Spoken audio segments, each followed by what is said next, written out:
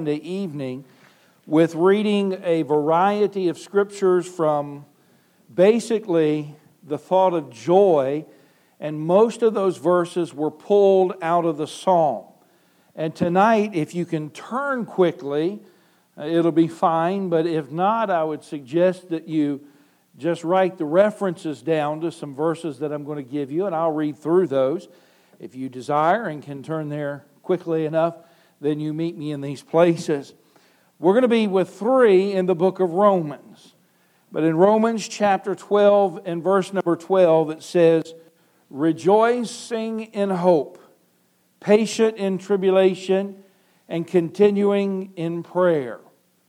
And again, in the book of Romans, a couple chapters away, in chapter 15, in verse number 13, it said, now the God of hope fill you with all joy and peace in believing, that ye may abound in hope through the power of the Holy Ghost. We would move then in the book of Romans back a chapter to Romans chapter 14, and looking at verse number 17, it says, for the kingdom of God is not meat and drink, but righteousness and peace and joy in the Holy Ghost. Now, the book of James in chapter 1 and verse number 2, it said, my brethren, count it all joy when ye fall into divers temptations. The book of Philippians, Paul says, and Philippians is really themed on the subject of joy. In Philippians chapter 4 and verse number 4, it says, rejoice in the Lord always. And again I say, rejoice. I never read that verse that I don't think of Kai Kim. I remember most every day in college when Kai would come in, and he was much older than the rest of us, but every day when we would come in for that 7:30 class, he will have driven the maroon beast. That car had to have been 6 miles long.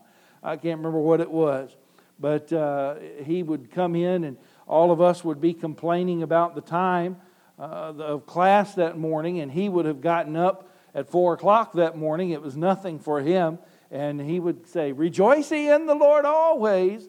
And one day he got a ticket on the way to school. He wasn't rejoicing that morning, and we all quoted the same scripture back to him. He said in his Korean and English, you are smart, Alex. But Galatians chapter 5 verse 22 talks about the fruits of the Spirit, love and joy, and continues on with the list. John 16 and verse 24, hitherto have ye asked nothing in my name. Ask and ye shall receive that. All right? And that particular word becomes important to me in Scripture because it signifies purpose.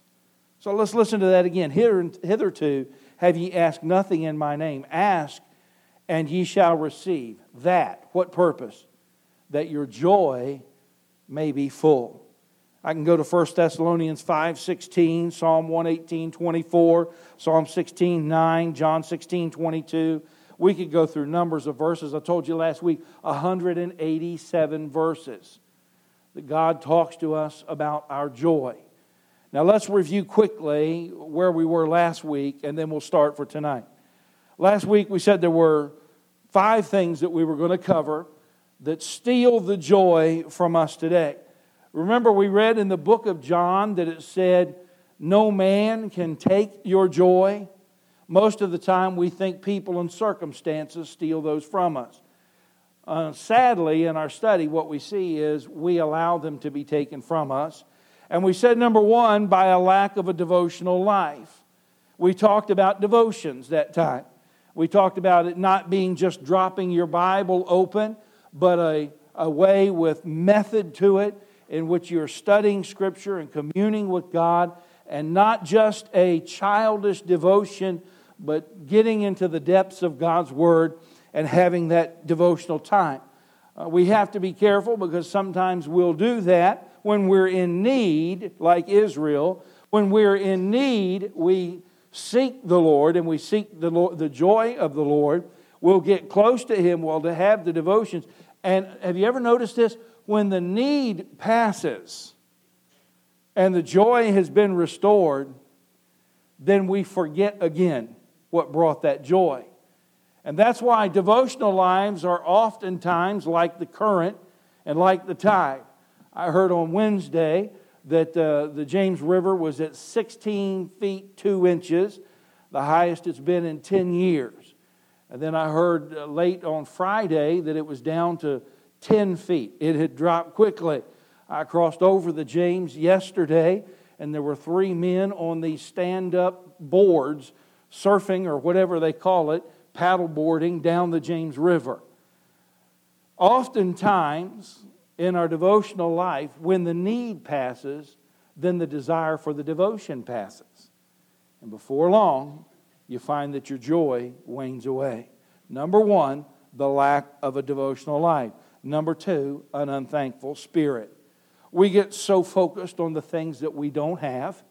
We get so focused on the things that we want and that we desire that we forget what God has given us. We forget the blessings of God. Today, I don't know how many of you may have seen this, but we left today from church here, and I drove down and got into the bottom where the first bridge is.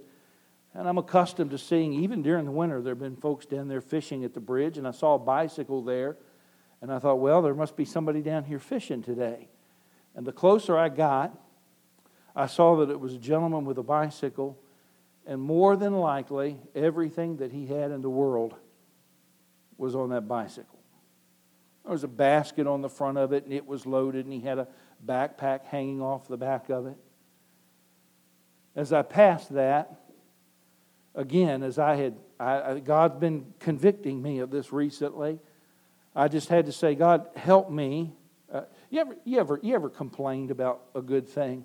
Let's just be honest tonight. I have complained more to God about 2 of the pillows that I sleep on. I have one that's a good pillow, and somehow every night I kick it out of the bed. I have 2 that are like concrete, and they don't move. And when I have a tough time sleeping at night, I'll often think this, boy, I wish I had a really, really good pillow. Have you ever thanked God for what you have? I saw that fellow on that bridge today. Lord, help me remember him. Help me to have a thankful spirit. See, on the bike, I didn't even see a pillow. My, what God has done for us. God, forgive us of looking at what we don't have and becoming unthankful for what we do have. Lack of a devotional life, an unthankful spirit, dreaming outside the will of God. The grass becomes greener. And I know that people say on the other side of the fence, but the reality is, again, the grass is always greener over the septic tank. But looking outside of what God has us. Number 5 was comparing ourselves, or number 4 was comparing ourselves to others. And that brings us to a place of discouragement. And number 5, where we finished, was impure thoughts. Tonight, I want us to pick up with number 6. And I'll tell you, I had all intensive purposes this time last week of being here and finishing all the way through. But sometimes God tells you to slow down. And when I began to study again on Monday morning and look through this week and the message at hand, God slowed me down on number 6. And so tonight, unless I talk really fast and you listen really quick, I think number 6 is about as far as we're going to get. I want you to understand tonight that unresolved conflict robs us of our joy. And I want us to park here for a while. God intended Christian relationships to bring joy in our lives. That was His intent. And conflicts that arise that are not taken care of whether they last days or weeks, and yes, I have heard of them lasting years, will rob us of joy. Paul, when he's writing the book of Philippians, is writing a book that's themed about joy. Philippians in chapter 4 in verse number 2, Paul is addressing two individuals. He's telling them to be of the same mind. He asked these two people, in essence, to resolve their issues and their conflicts between them and to be of the same mind. I beseech Euodias and I beseech Syntyche that they be of the same mind in the Lord. Now let me say this tonight. You cannot walk in conflict, in relationships. You cannot walk in those and be blessed. We can't live in unresolved conflict without it becoming a cancer to us. Now, at the onset tonight, as we're covering this, I want to say this. You will find people in your life in which you have unresolved conflict with, and they do not want the conflict resolved. And that's why the Bible says this, as much as in you is, live peaceably with all men. But there are some people who enjoy the misery of conflict, and they want to hold you in that misery, and therefore with them unresolved conflict will be treacherous. Jesus instructed us to resolve conflict quickly. I want you to find your place. We'll not go to a lot of verses tonight. I will give you verse references, but in Matthew chapter 18, if you would please. Matthew chapter number 18. We're talking about this issue of unresolved conflict. We're going to look at some side effects of it, what it causes, what it does, and I want to give you 7 things on how to treat it. But in Matthew chapter 18, look at verse 15. Moreover, if thy brother trespass or shall trespass against thee, go and tell his wife. Is that the version you have? You remember we sang the song at the beginning, we need a new look at the old book. That would be an old look at a new book. Thy brother trespass against thee, go and tell him his fault between thee and him. Now let me make this statement. Not between you and your wife, or you and a coworker, or you and a friend. That's not biblical. We excuse much of our conversation as conversation, and it is not that. It's criticism. And it's a detriment. So what is biblical? Where does biblical resolution come from? You go to the person and you tell him. And if he shall hear thee, thou hast gained thy brother. Now notice the phrase, thou hast gained thy brother. If we continued reading on in this passage of Scripture, what you find is shortly after this, Peter asked the Lord Jesus, how many times do you forgive? How many times? Peter had his idea, but God had his idea. And then Jesus gives the illustration parable of a master who gives forgiveness to one that owed him $1 million debt. And he forgives him from the compassion of his heart. And that one goes out and doesn't forgive. And at the end of the passage, it says that the master came back and said, basically, paraphrasing it highly, what do you think you're doing? I forgave you the debt, and yet you go out and you force these others, and you put them into this position. And the master says that he was delivered unto his tormentors until he could pay, or he should pay. Now, a restored relationship, notice biblical restoration, it says you have gained a brother, and that's a win for both parties. So what is the damage? What is wrong? You say, well, I'm fine having discord between myself and my mate, or myself and a friend, or myself and a brother. I'm okay with it. What's the downside? What's the bad things? Let me give you 3 things tonight. There are 3 things that unresolved conflict do. 3 damages.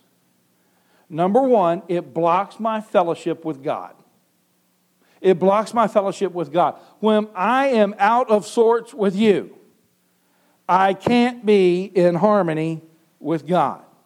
I've told a lot of men that. We'll look at Scripture a little closer later on. But men, we can't be out of harmony with our wife and be right with God. We'll prove that. When I'm distracted, I cannot hear a clear connection with God. You know what unresolved conflict does? It never leaves your mind. It eats at you. And even when you think you have put it away, it's there, and it continues again as a cancer. You go to the doctor, and the doctor says to just about anybody, they give you a diagnosis that you have cancer. You know the first thing that we want to know? Can you get it out? You know why? Because we know the capabilities of cancer. And how many people have developed, my wife's uncle Larry, a number of years ago, developed a skin cancer. He worked outside in the elements a lot. He developed a skin cancer, and he took it lightheartedly. He finally had it removed after his family put a lot of pressure on him to get that done, and he had it removed. But the reality was it was too late. And he died a hard death from brain cancer.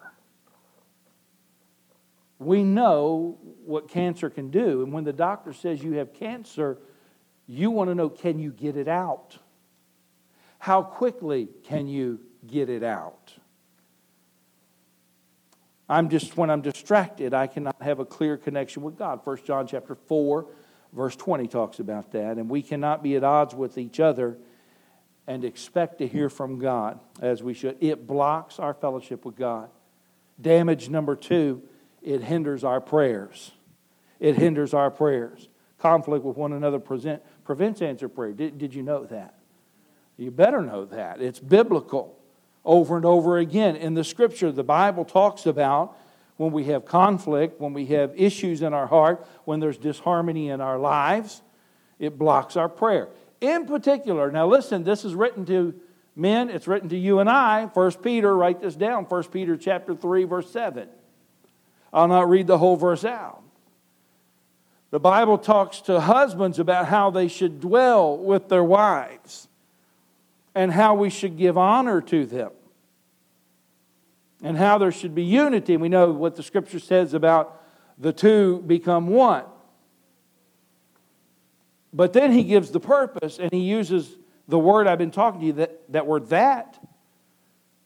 And he says to them, husbands, dwell. He continues on and says, giving honor, that your prayers be not hindered. I wonder how much blame God gets tonight from people who have unresolved conflict in their relationship. And they say, well, God doesn't hear and God doesn't answer. Yes, He does. But not when we have unresolved conflict. When conflict comes in the front door, let me tell you this, Christians, joy goes out the back door. Job chapter 18 and verse 4, He teareth himself in his anger. Shall the earth be forsaken for thee? And shall the rock be removed out of the place? And it goes on to talk about casting a net at his own feet. Now let me give you, here's the practical part. And this is where God sort of dealt with me this week on this and said, okay, slow down. And don't just say unresolved conflict robs you of your joy. You see, I'm telling you of a problem and I'm not giving you a solution. That's not wise. And God sort of led me this week and said, okay, I want you to talk about the problem, but I want you also to help with a solution. And so I want to give you 7 things tonight that are very practical. 7 biblical steps to conflict resolution. And this will work in our Christian relationships.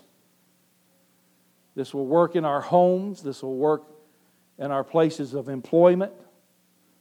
And quite truthfully, just honestly, it will work with brothers in Christ, and it will work with people who don't know Christ.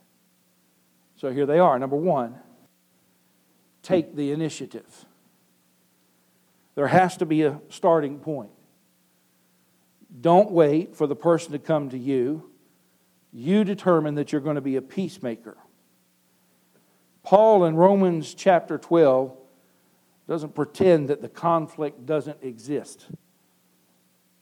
Paul tells us in Romans 12, deal with it. Now let me see if you can finish this phrase for me. Time heals. Time heals all things. Can I tell you something? That's a lie. Time doesn't heal. On May 31st of this year, it will mark the 37th year since I amputated my big toe. And I can prove to you tonight, time doesn't heal all things. My grandkids are fascinated.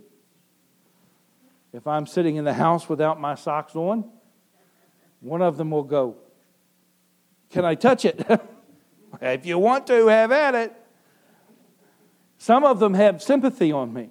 "Oh, Papa, does it hurt?" Listen, if time heals all things, I'd have a big toe tonight. But I don't. You want to see? No. Time doesn't heal. Time doesn't heal all things. Listen, if time healed all things, then you could just go to the doctor and sit in the waiting room. You could sit in the waiting room for free. No copay. And Lord knows when you're in the waiting room, you spend a lot of time in there. When you've got an open wound and you don't deal with it. I don't need to spend a lot of time telling adults what's going to happen if you have an open wound that you don't deal with. When you have anger that turns to resentment, then it's eventually going to turn into bitterness.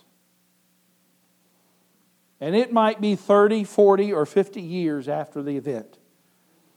But if it's unresolved conflict, the bitterness will eat you alive just like cancer. Now, the only way to resolve conflict beginning is to face it. Now, let me give you a biblical example. Something came between Adam and Eve and God. And we know it was disobedience. We know it was sin. In some of Adam's words that we hear, Adam was exposed. He was naked in the presence of God. And he actually, a little bit later on, said that we were naked and we knew it and we hid. And quite truthfully, man's been hiding from God ever since. There's 3 words that I see that happens with this story of Adam and Eve. First, there's a distancing of ourselves. Unresolved conflict will cause us to distance ourselves. They had conflict with God, so what did they do? They ran and hid. They didn't face it. They didn't determine, well, we've got to get before God. We've got to take care of it. They distanced themselves. They hid themselves. And remember, God's coming and He's calling, "Adam, Adam, where are you?" God knew exactly where he was and what had happened. But first, man distanced himself. And then the second thing we see him is he became defensive. You know some of the first words we hear Adam speak? In Genesis chapter 3 and verse 12, I can't say that it's the absolute first word. But we hear him say to God, when God sees him, he says, We went and hid ourselves. We distanced ourselves from you because we were afraid, because we're naked. And then when God began to speak to them and basically ask Adam what he's done, you know the next two words? The woman. You know what that is? That's defensiveness. The woman. That's blame shift. And if that's not enough, if he can't pin it on Eve, he has the audacity to try to pin it on God. The woman that thou hast given me. Remember, you gave her to me. His defensiveness is this: it can't be my fault. It has to be her fault. And if it's not her fault, it's got to be your fault. Because his defense mechanism goes up. Distancing ourselves, defending ourselves, and then demanding in order to have the last word. You know why we become demanding? Not because we fear the conflict, but I suggest to you because we fear the emotion that will come if we confront the problem. We fear rejection. We fear misunderstanding.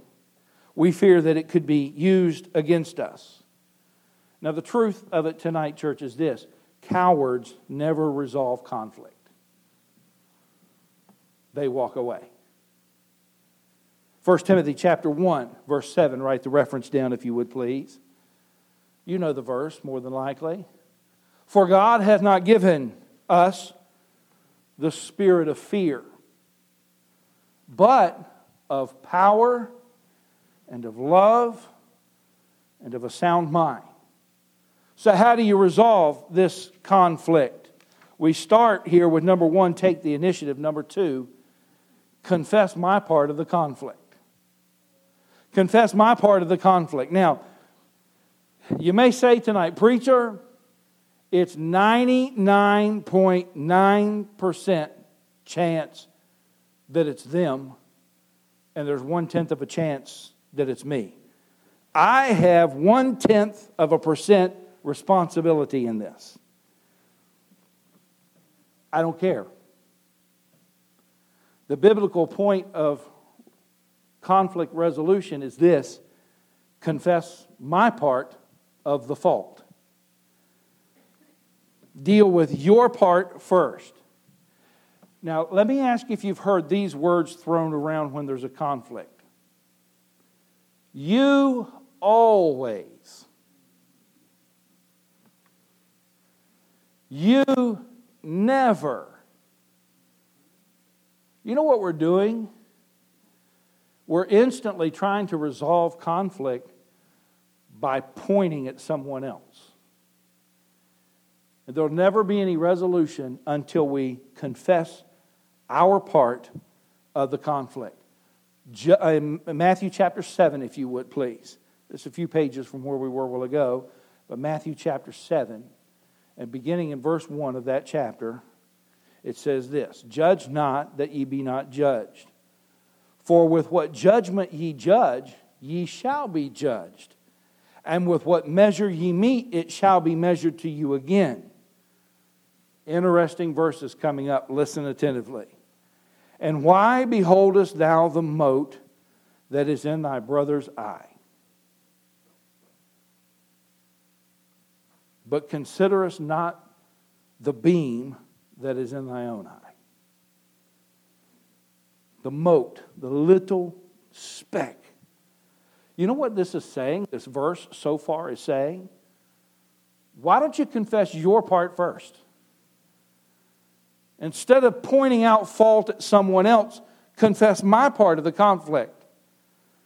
And why beholdest thou the mote that's in thy brother's eye, but considerest not the beam that is in thy own eye? Or, how wilt thou say to thy brother, let me pull out the mote out of thine eye, and behold, a beam is in thy own eye?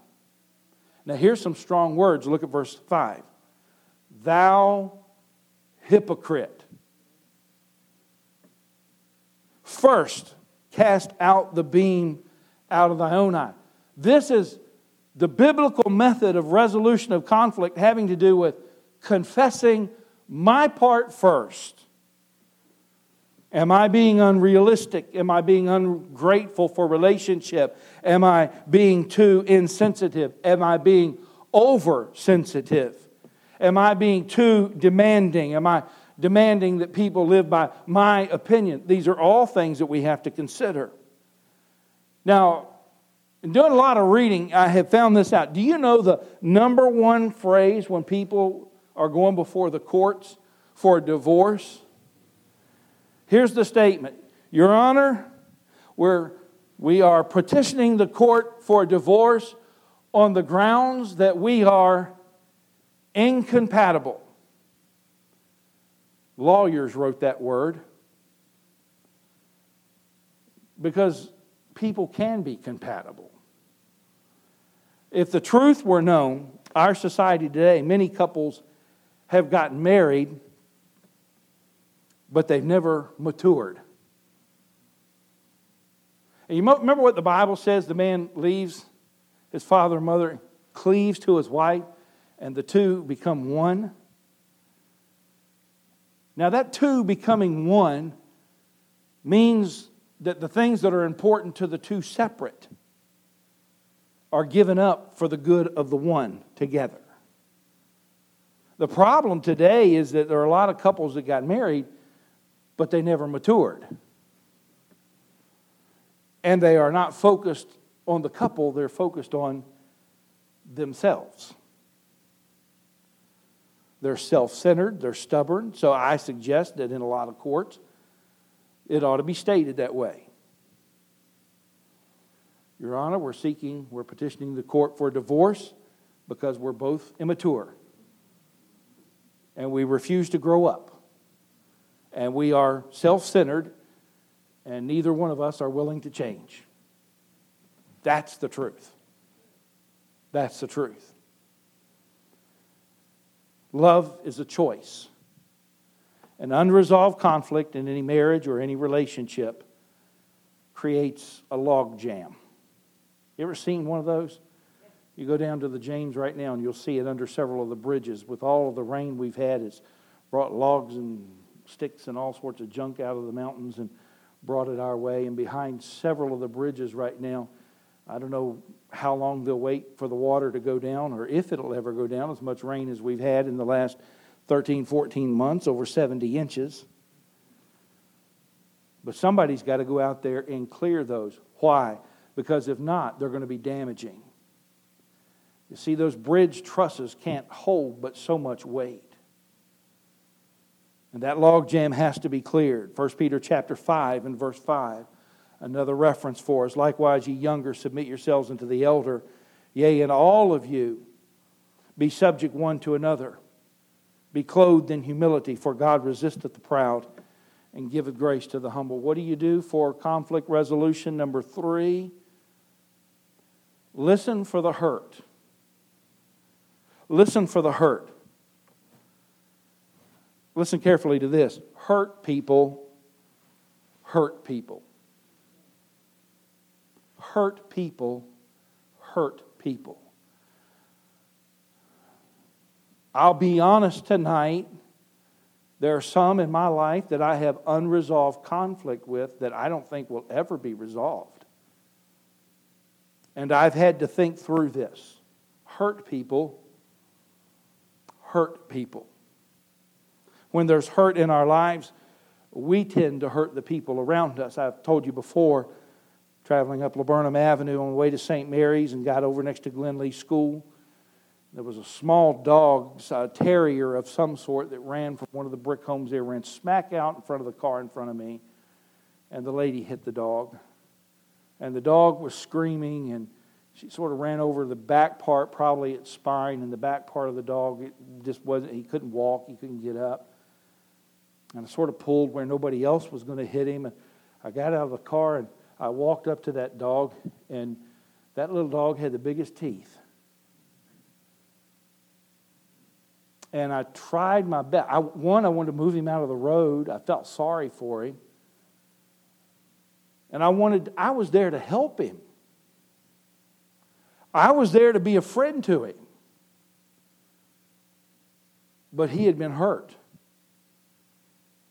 And if in the thing's mind, if a dog has a mind, and I think they do, they don't have a soul, they have a mind. And it's a mind of their own most of the time. But in his mind, he knew he hurt. And he would strike at anything. Animal protection finally came. He advised me, he said, "Sir, I don't know how much you know about animals, but never try to touch an animal that's been hurt, because it will do its best to hurt you." And I watched what he had to do. He went back to his vehicle and he brought a tarp out. And the two of us held it out like this, and he brought it and he draped it over that dog so that he could reach down and pick it up. And it reminded me, when I look at this, listen for the hurt. Hurt people hurt people. And many times they're not interested in resolution. So how, preacher, how do you hear they're hurt? If they're not telling you they're hurt, how do you know? Verse, write this down, James chapter 1, verse 19. James chapter 1 and verse number 19. Most people aren't going to go into their history and tell you what has hurt them. Or some of the people in this very room tonight, you've been hurt by somebody. A friend or a family member, you've been hurt.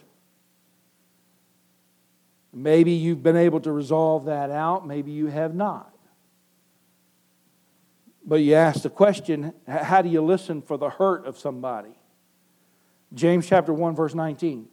Wherefore, my beloved brethren, let every man be swift to hear and slow to speak and slow to wrath. That's really not how we practice it. We practice it, let every man be swift to speak. And I know that we've all heard God's given us 2 ears and 1 mouth so that we can hear twice as much as we talk. It'd be good if we believed that and practiced it. And when I say this and we read swift to hear, we think of the word listen. When you listen to people. But recently I've come to the thought of this. There's a lot of times that we listen, but we don't hear. We listen, but we don't hear. This is a key verse in James chapter 1 and verse number 19. Romans chapter 15 verse 2 sort of talks about the side effects with this. Let every one of us please his neighbor for his good to edification. Let's move on to number 4 with this. Number 3, listen for the hurt. Number 4, consider their perspective. Think about how someone else looks at the situation. Consider their viewpoint before you speak. Before you make your opinion. Intentionally shift your focus from your needs or your point of view or your winning the case. Shift it to their needs. Have you ever heard a friend complaining about something that someone did to them? Now, I'll stop and say this. If you've had a friend that you've heard complaining to you about something someone did to them, I want to tell you that friend will complain to someone else what you did to them. You need to be careful with it. But have we ever gone to think of how the perception of the other person? Philippians chapter 2. I told you I'd give you a lot of scripture references to look at. Philippians chapter 2, verse 4 and 5 gives us some education on how we're to consider their perspective. Look not every man on his own things, but every man also on the things of others. Let this mind be in you, which was also in Christ Jesus. So number 4 is consider things from their perspective. Now the word look in Philippians chapter 2 verse 4, the very first word, look not every man. The key word there is look. Look not to your own personal perspective. The Greek word skopos comes from this. And there's two types of scope that we could talk about tonight. There's the microscope, which allows you to focus on the minute things of life. And there's the telescope that allows you to focus on the grand things of life. Both ways of looking. Look not every man. Don't focus every man on his own things. Both of these look beyond ourselves. You know, there are certain things that you can't see with the naked eye that you can see with a telescope. If tonight, and I've seen people do this before, if we had microscopes in here tonight, we could have several different people come up here tonight and we could put just a little scrape of their skin under the microscope. And we could broadcast it on the screen. And you would be amazed what is on your skin right now. You wonder why you're itching over there, Miss Young, like this? It's something on your skin. And a microscope would reveal that. I say all that just with this. Look not every man on his own things. Consider their perspective. Number 5. Tell the truth. And it doesn't stop there, so keep your pen ready. Tell the truth tactfully. Tell the truth tactfully. May I illustrate it this way? I'm on visitation. I walk up to a door and I knock on the door. They come to the door and I say, hello, my name's Don Sumter. I'm the pastor over at Landmark Baptist. And we're inviting people to our church. And I go through a few moments of talking with them. And, do you attend church anywhere? No, we really don't attend church. Well, you know, we wanted to invite you to come to our church and visit with us sometime. If by chance you come to visit, I really want you to tell somebody, and I do this, tell somebody at the back door that greets you that you're here to see me. And not just to see me, that I visited you in your house. Because I'd love to introduce you to some people. You know, we have a general conversation for a moment. And I usually, before I ever leave a door, I don't want to just witness for our church. Jesus didn't say witness for Landmark. He said be witnesses for me. And I usually bring all that conversation to a close and say, listen, thank you for being courteous and thank you for your time. Can I ask you one question? And I usually phrase that question something like this. If you were to die today, do you know that you would go to heaven? Now, is that true? Okay, is that a true way to do it? Let me ask you if this is truth. I knock on the door. I'm Don Sumter, pastor of Landmark Baptist Church. There's truth there. Are you going to hell? Is there any tact in that? I have visited with people who had that much tact. I know Christians tonight who have isolated themselves from their family. Yes, they told the truth, but not tactfully.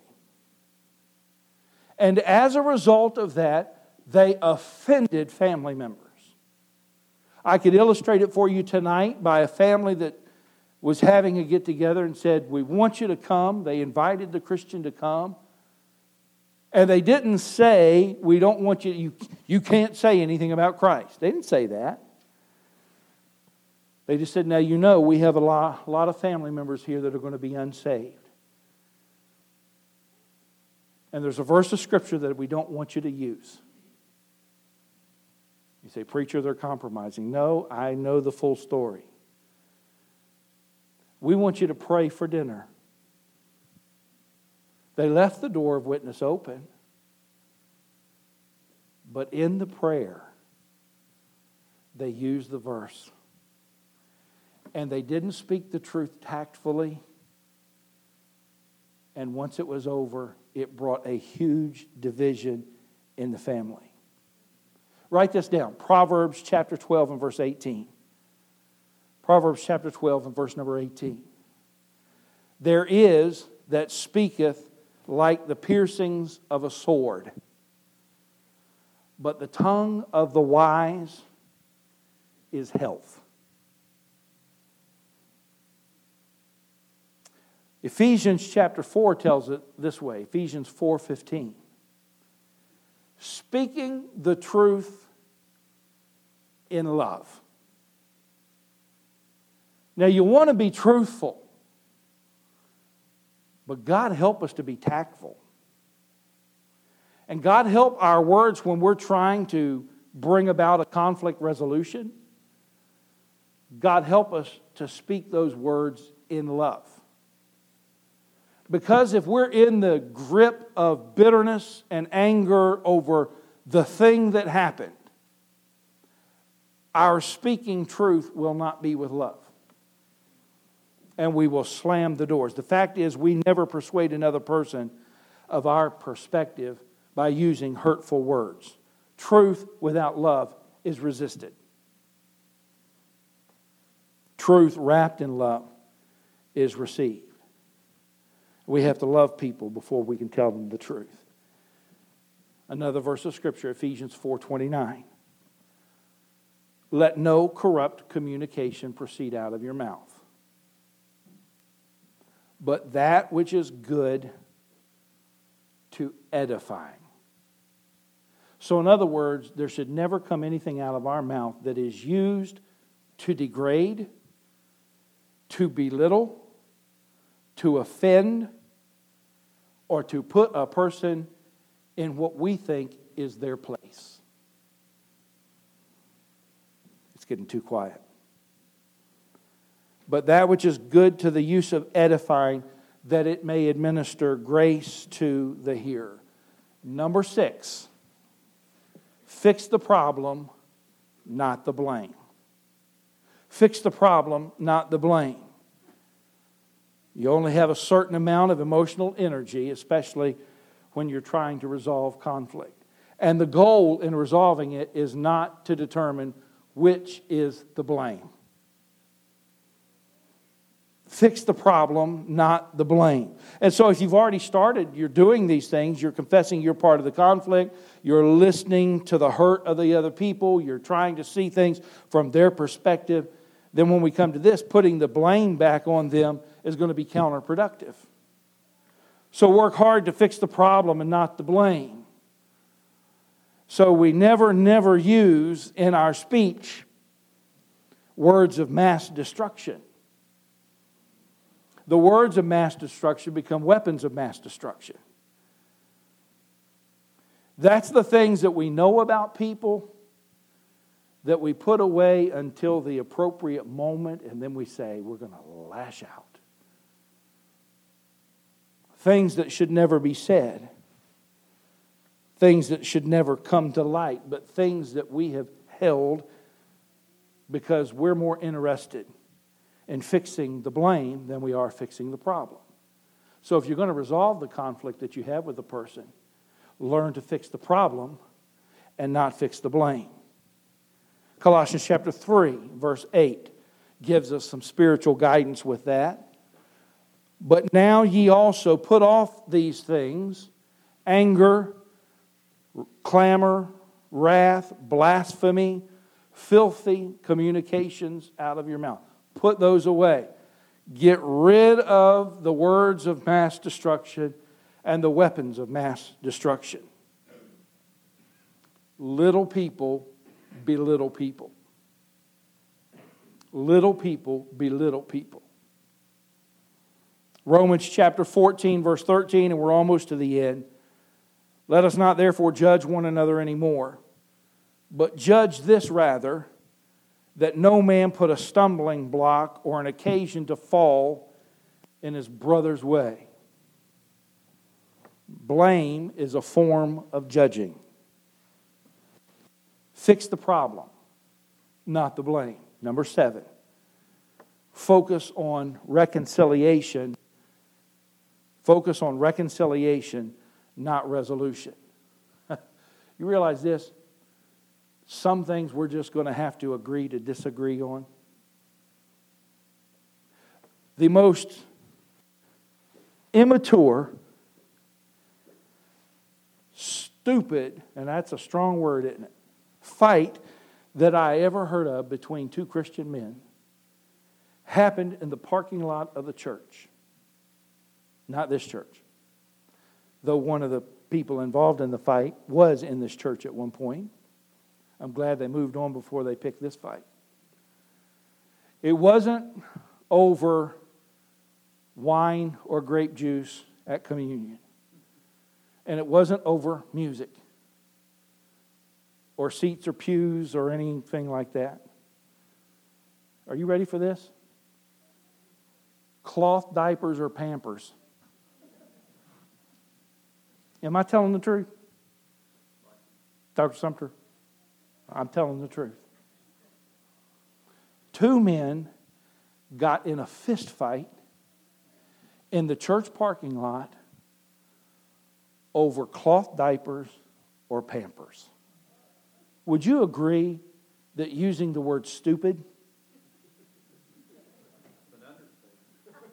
I don't know of another word. When I heard what happened, I was just floored.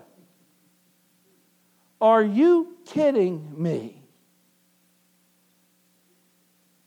There are times that it comes that we have to focus on reconciliation and not resolution because we're not going to change. Now, listen, use what you want.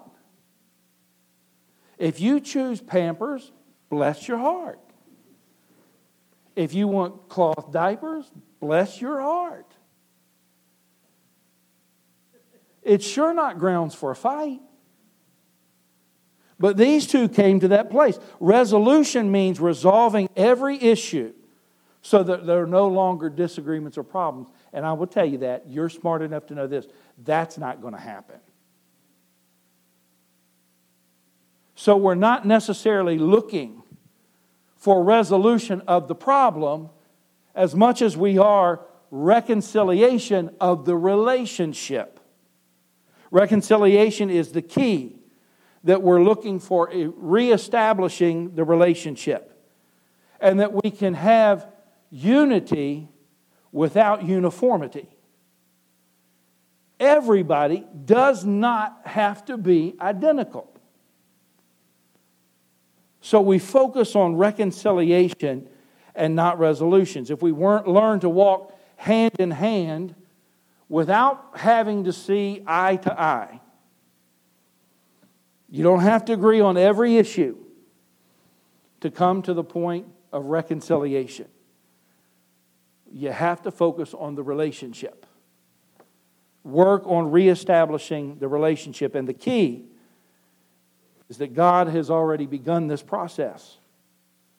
Last verse, Matthew chapter 5, verse 9. Jot that down. Blessed are the peacemakers. Blessed are the peacemakers, not the peacekeepers. Blessed are the peacemakers, for they shall be called the children of God. Not the peace lovers, the peacemakers.